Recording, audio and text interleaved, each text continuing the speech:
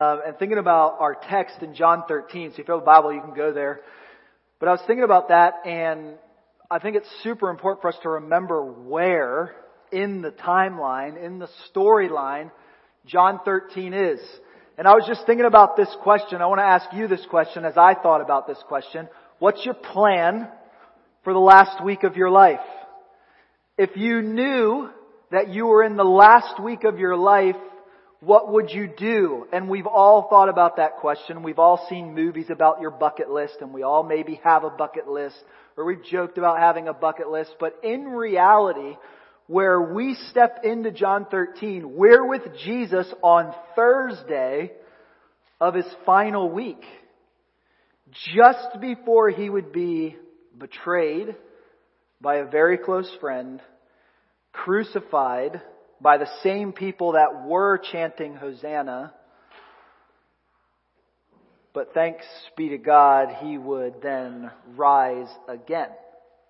That's all about to come. Very interesting, because John 13 through 16, these next few chapters are loaded with promises that God makes to you and me. And then chapter 17, kind of a pinnacle, I talk about it all the time. Chapter 17 is Jesus' prayer for us that God would follow through on all the promises He's about to make. And of course, He will and does.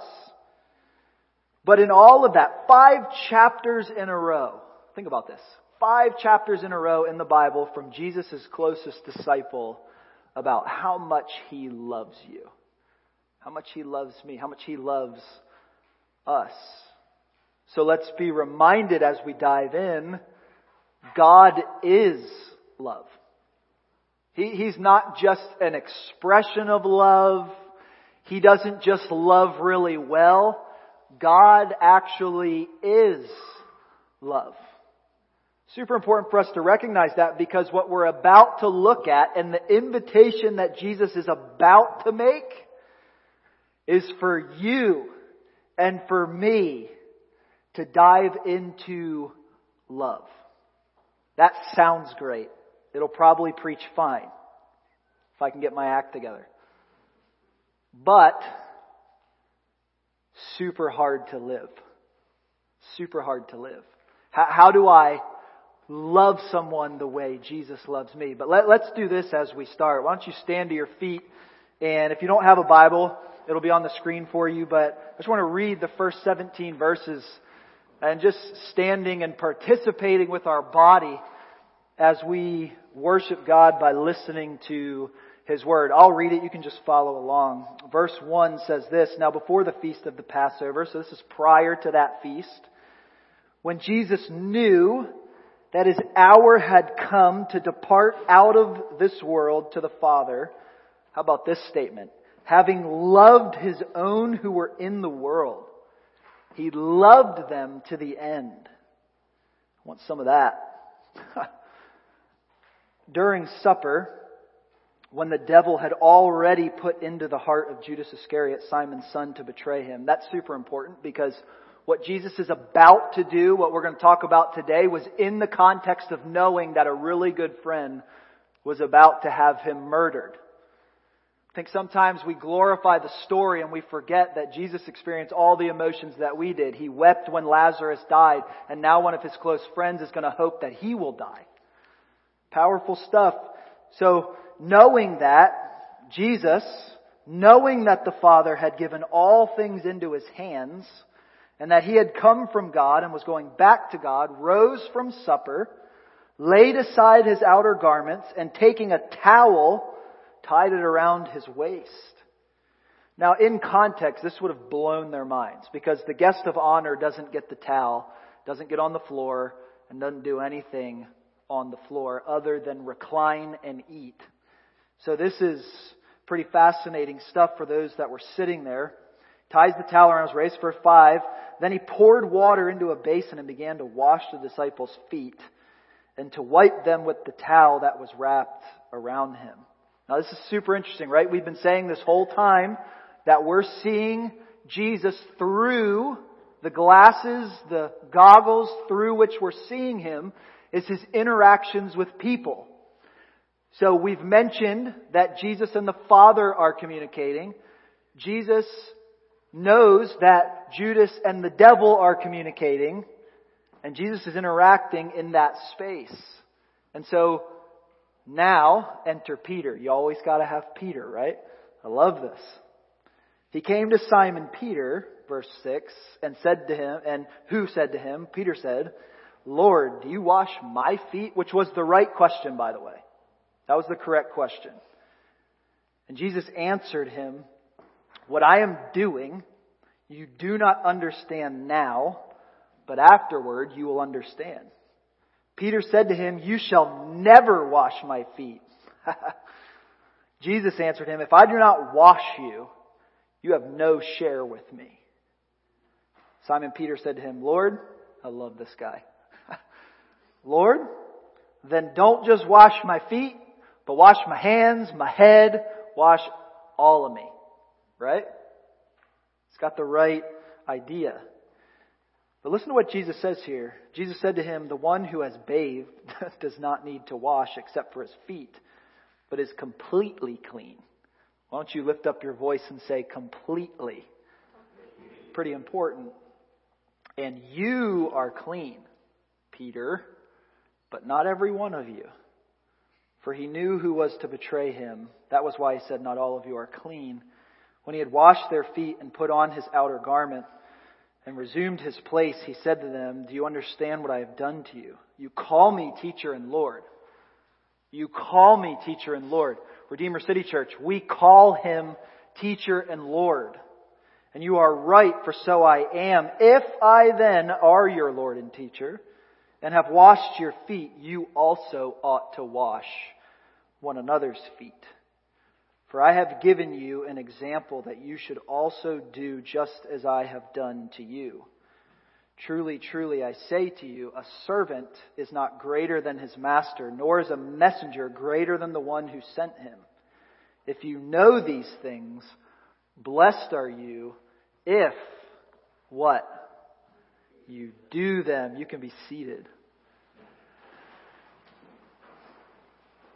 Let's just jump right out of the gate. Let me say this to you. Only humble people can love. Think about it. Only humble people can love. Now don't get me wrong.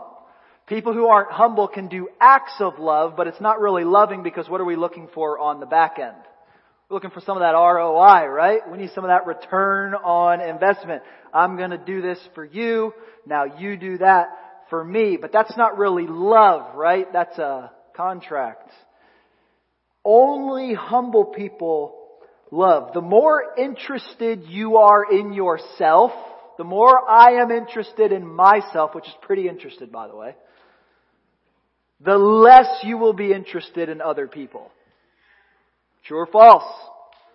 It just kind of happens, right? I'm super selfish. And so are you. We can love each other through that, can't we? The more you think about yourself, the more you'll serve yourself. The more you entertain yourself, the less interested you'll be to think about and serve someone else. It's super difficult. We can say it this way: the lower you go, the higher they go. Biblical love sacrifices. Biblical love is fully devoted to the good of the other, with no regard for reciprocating love coming back your way. The early church father, St. Augustine, this will be on the screen for you, reminds us of this. Here's what he said. He said, the human pilgrimage to the heavenly Jerusalem begins with imitating, this is important, the humble Christ. Christus humilis, super important concept. Christ, listen to this. Christ, the humble physician, heals the wounds caused by pride with the medicine of humility. Christ is the master of humility. And this is so interesting because, remember, we've been learning from Jesus through those interactions with people. And then we notice who's sitting at the table as he washes their feet. Could there be anything more inverted from what we are used to than to watch the Savior of the world get down and wash the feet of the one who would kill Him? There's a picture there for us. He's got these 12, He's got the inner circle, but the problem is that there's one inside of Jesus' circle. You ever been betrayed by a friend? Somebody ever let you down to the degree that you just can't look them in the eye? Yeah. You ever had your heart broken by another human? We could just go on and on, right? Like, yes. Here's this inner circle, but one of the 12 is a traitor. One of the 12, literally the scripture says, has an idea from Satan planted in his heart. Wow. And it's on the heels of that. John makes sure to tell us that Jesus is aware of that. He's communicating with the Father. He knows His time has come. He knows His time will come through the hands of one of His 12. And it's in that moment that Jesus gets up from the table, wraps a towel around His waist, and begins to wash their feet. It was time to die. And so Jesus has a few more moments to communicate to His disciples and to communicate to us before He dies and rises again and the greatest movement ever known as the church would commence. He has another opportunity reclined at the table to communicate to them what exactly He was looking for when He left the planet. He knew His hour had come. I think Irenaeus was on to something. This will be on the screen for you too when he said these words so many years ago. He said, "The business of the Christian is nothing else but to be ever preparing for death." We don't like to think that way. But death is the great equalizer, isn't it? It's the only thing that hovers right around 100%. Your time is coming. What are you going to do with your life? Jesus, the one who had condescended the most, sacrificed the most, was now loving the most. But here's the deal. He's calling you and me, His apprentices, to do the same. It's pretty awesome. More on that in a minute. But there's another action, right? Enter Peter, always entertaining. He rightly thinks that Jesus is too awesome to wash his feet. He's seeing this as socially inappropriate. It's not appropriate for you, my God, my Lord, to get down and wash my feet. And he's right. Not surprisingly though, and listen, this is super important for us because we're going to do things to serve our city, but we're not doing them to serve our city just for the heck of it. Right? We're not just doing it because we're supposed to. Think this through. Jesus is seeing something deeper than a social construct can communicate. He's communicating the critical aspect of following Him. What does it look like in real life, in practical terms, to love somebody to the end? To be marked. To be filled. To be loving. But here's the most convicting part, right? It'd be really easy for me to corporatize this sermon and just be like, we should love more. And you would say, yes, you're not wrong. What's really convicting for me, though, is it would be really easy for me to preach to you and think about how you should be more loving. And I might not even be wrong. Maybe you need to be more loving. But Jesus isn't doing that here. He's not. He's getting Peter to think about how much Jesus loved Peter. And how much Peter can, not should, can love others because he is so solid with Jesus. He's so loved by Jesus. He's so changed by Jesus. His vision is so set on Jesus that it is actually realistic for him to love other people the way that Jesus is demonstrating love to him without needing anything in return from those people. The book of Acts literally takes place because of the transformation taking place at this table. Well, that's the juxtaposition of Peter and Judas sitting at this table is deafening. So the convicting part, back to that. I'm not that loving. I'm not that loving. I don't know what it's like to love someone like that yet. Pray for Camden.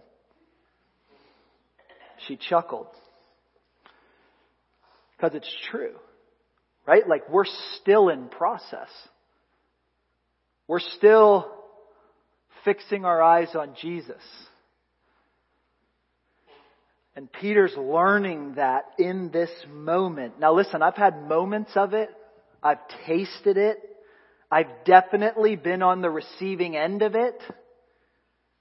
And yet the invitation Jesus is making to every one of us is to call, to all of us that call Jesus Lord, is into this place where we're so moved by the fact that He got down and washed my feet that I can get down and wash yours. So with all that, I think there's just, before we run to communion, I think there's just one spiritual truth I want you to grasp onto today. And here it is. It's not going to be on the screen. I just want you to think about it. You can write it down if you want to. But here's what I want you to get your heart wrapped around today. Cleansing, what Jesus is doing here, cleansing isn't a social construct.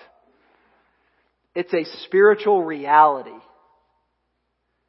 It's really happening.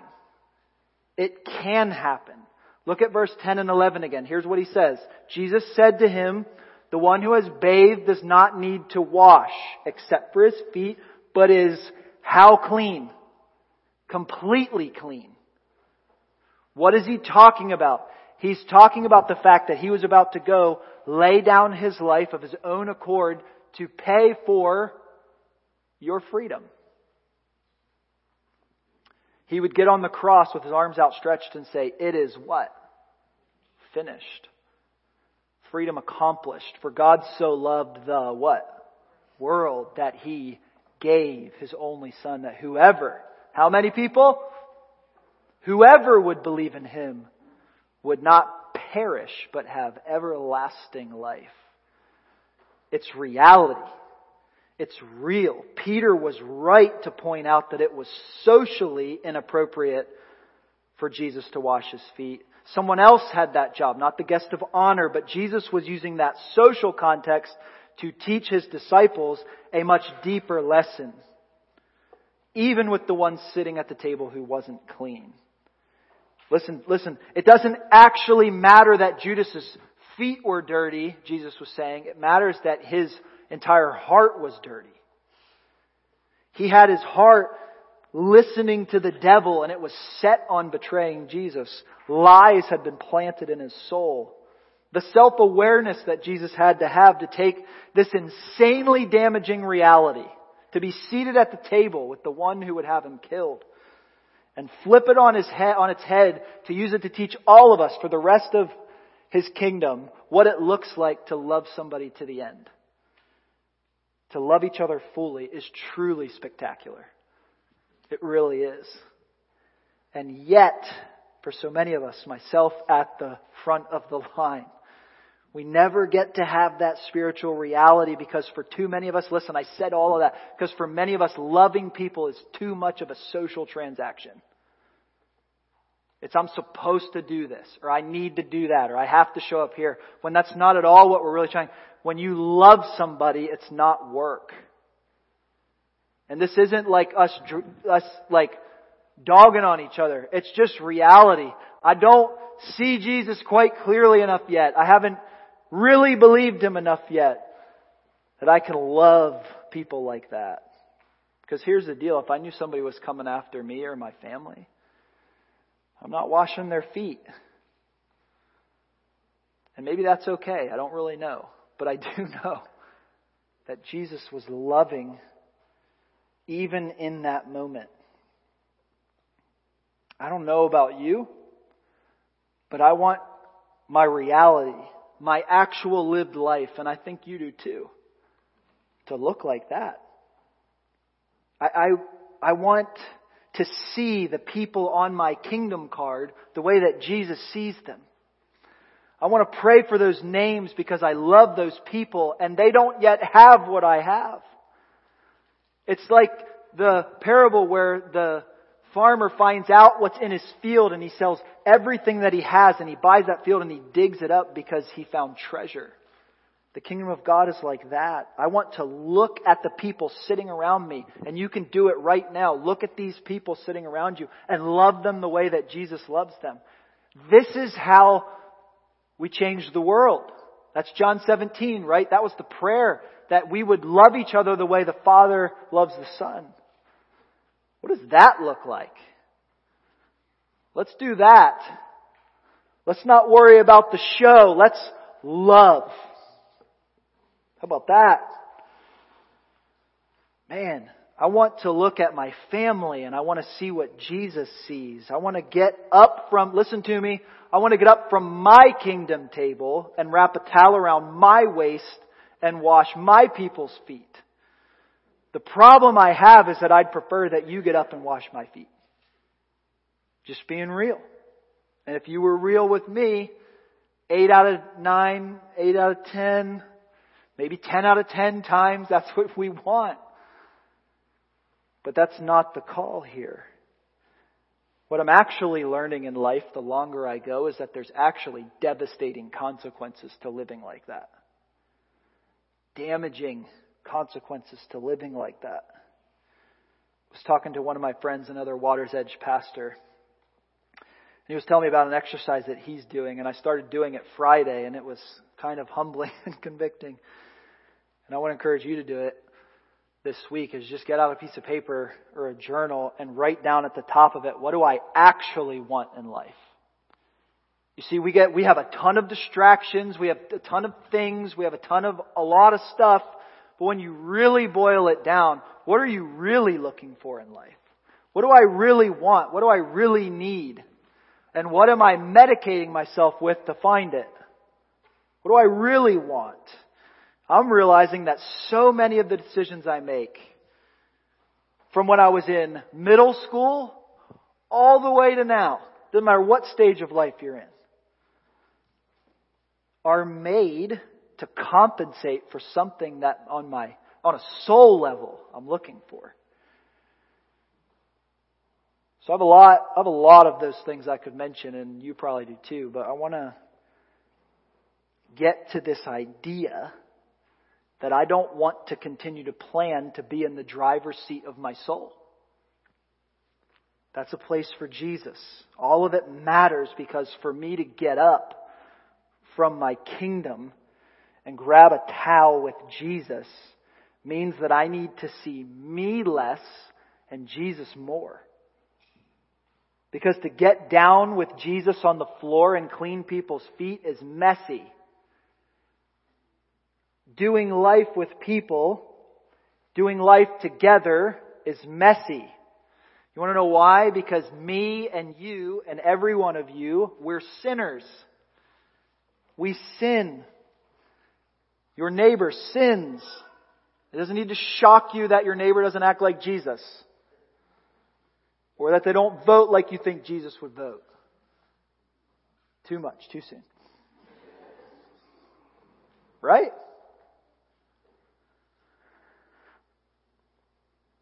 Let me say it to you this way. God is looking for servants, not celebrities. Right? He's looking for servants. It's taken me way too long to get this. I still don't get it. Like, really get it. This is what I think the early church had. This is what I think happened in Acts. They turned the whole world upside down. It's why Christianity has never been snuffed out, and it never will be. Because at the end of the day, the human heart wants to be loved. And real love comes through a person, because God is love. This is also why hurry is the enemy of your soul. If you're in a hurry, you don't have time to see people. Busyness slowly creeping in and demanding more and more and more. Measure up, keep up, more, more. So we come full circle to where we started. Back to Augustine's call, right? The human pilgrimage to heavenly Jerusalem. So your journey on the way to be with Jesus begins with imitating the humble Christ. How do I get to that? The next statement. Christ, the humble physician, heals the wounds caused by pride with the medicine of humility, because Christ is the master of humility. So as we step towards the communion table, I want to invite you to think about that. First, you might be sitting here and you're not even a Christian. You're not even a follower of Jesus. It begins there. It begins with Christ, the humble physician, healing your heart, healing your soul. Confessing that He is Lord and believing in your heart that He rose from the dead. That those aren't just ideas or things we've made up along the way, but that they're reality that sets you free. So important. And then for the rest of us that are following Jesus, where does the medicine of humility need to meet you in your life? See, because we don't come to church just to hear a good sermon. You don't need a good talk from me. You need Jesus. And so in just a minute, I'm going to have you stand. I'm going to have you file up here and grab juice and a cracker. And a pathetic excuse for a cracker at that. But something takes place when you sit down and we hear the words of God that are found in 1 Corinthians chapter 10. Let me read them to you. It says this, flee idolatry, right? Flee idolatry. I speak to sensible people. The cup of blessing that we bless, is it not a participation in the blood of Christ? I'm participating in the blood of Christ. What does that even mean? It's a mystery. It's awesome. But here's the deal. We say this in Growth Track. We say, if there's a place that Jesus is going to be, I want to be there. Right? I don't have to know all the ways that I participate in the blood to know that I'm participating with Jesus in that moment. Is the bread that we break, is it not a participation in the body of Christ? Because there is one bread. We who are many are one body, for we all partake of one bread. How do we live a life of humble love? Through Jesus. There is no other way. It's the only way. Because left to ourselves, we don't love like that. So it's counterintuitive, but the way that you see with Jesus actually begins by seeing Jesus. It begins there. And so I just want to encourage you. As I'm going to have Kevin come up and play. And as he's playing over you, and in just a minute as you stand and you file through, just encourage you to be thinking, praying, asking the Holy Spirit to impress on you where you need humility. Where you need to see Him more. So that you can love more. I'm not even going to say better because that's not the point. The point is just to love. But for us to get to where we love, we have to know that we're loved. And that the Holy Spirit is with you. So let's do that. Why don't you stand? We're going to do it this way. There's one on each side. You can just file into the middle and come through and go back into your seat there. And I'm just going to give you a couple minutes to pray. And then after you've had a couple minutes to pray and do business with the Lord, maybe go to 1 Corinthians 11:23 and read through that a little bit. We'll take the elements together. So why don't you go ahead and file through. Kevin will be playing and we'll partake together. So go ahead, take these few moments to pray.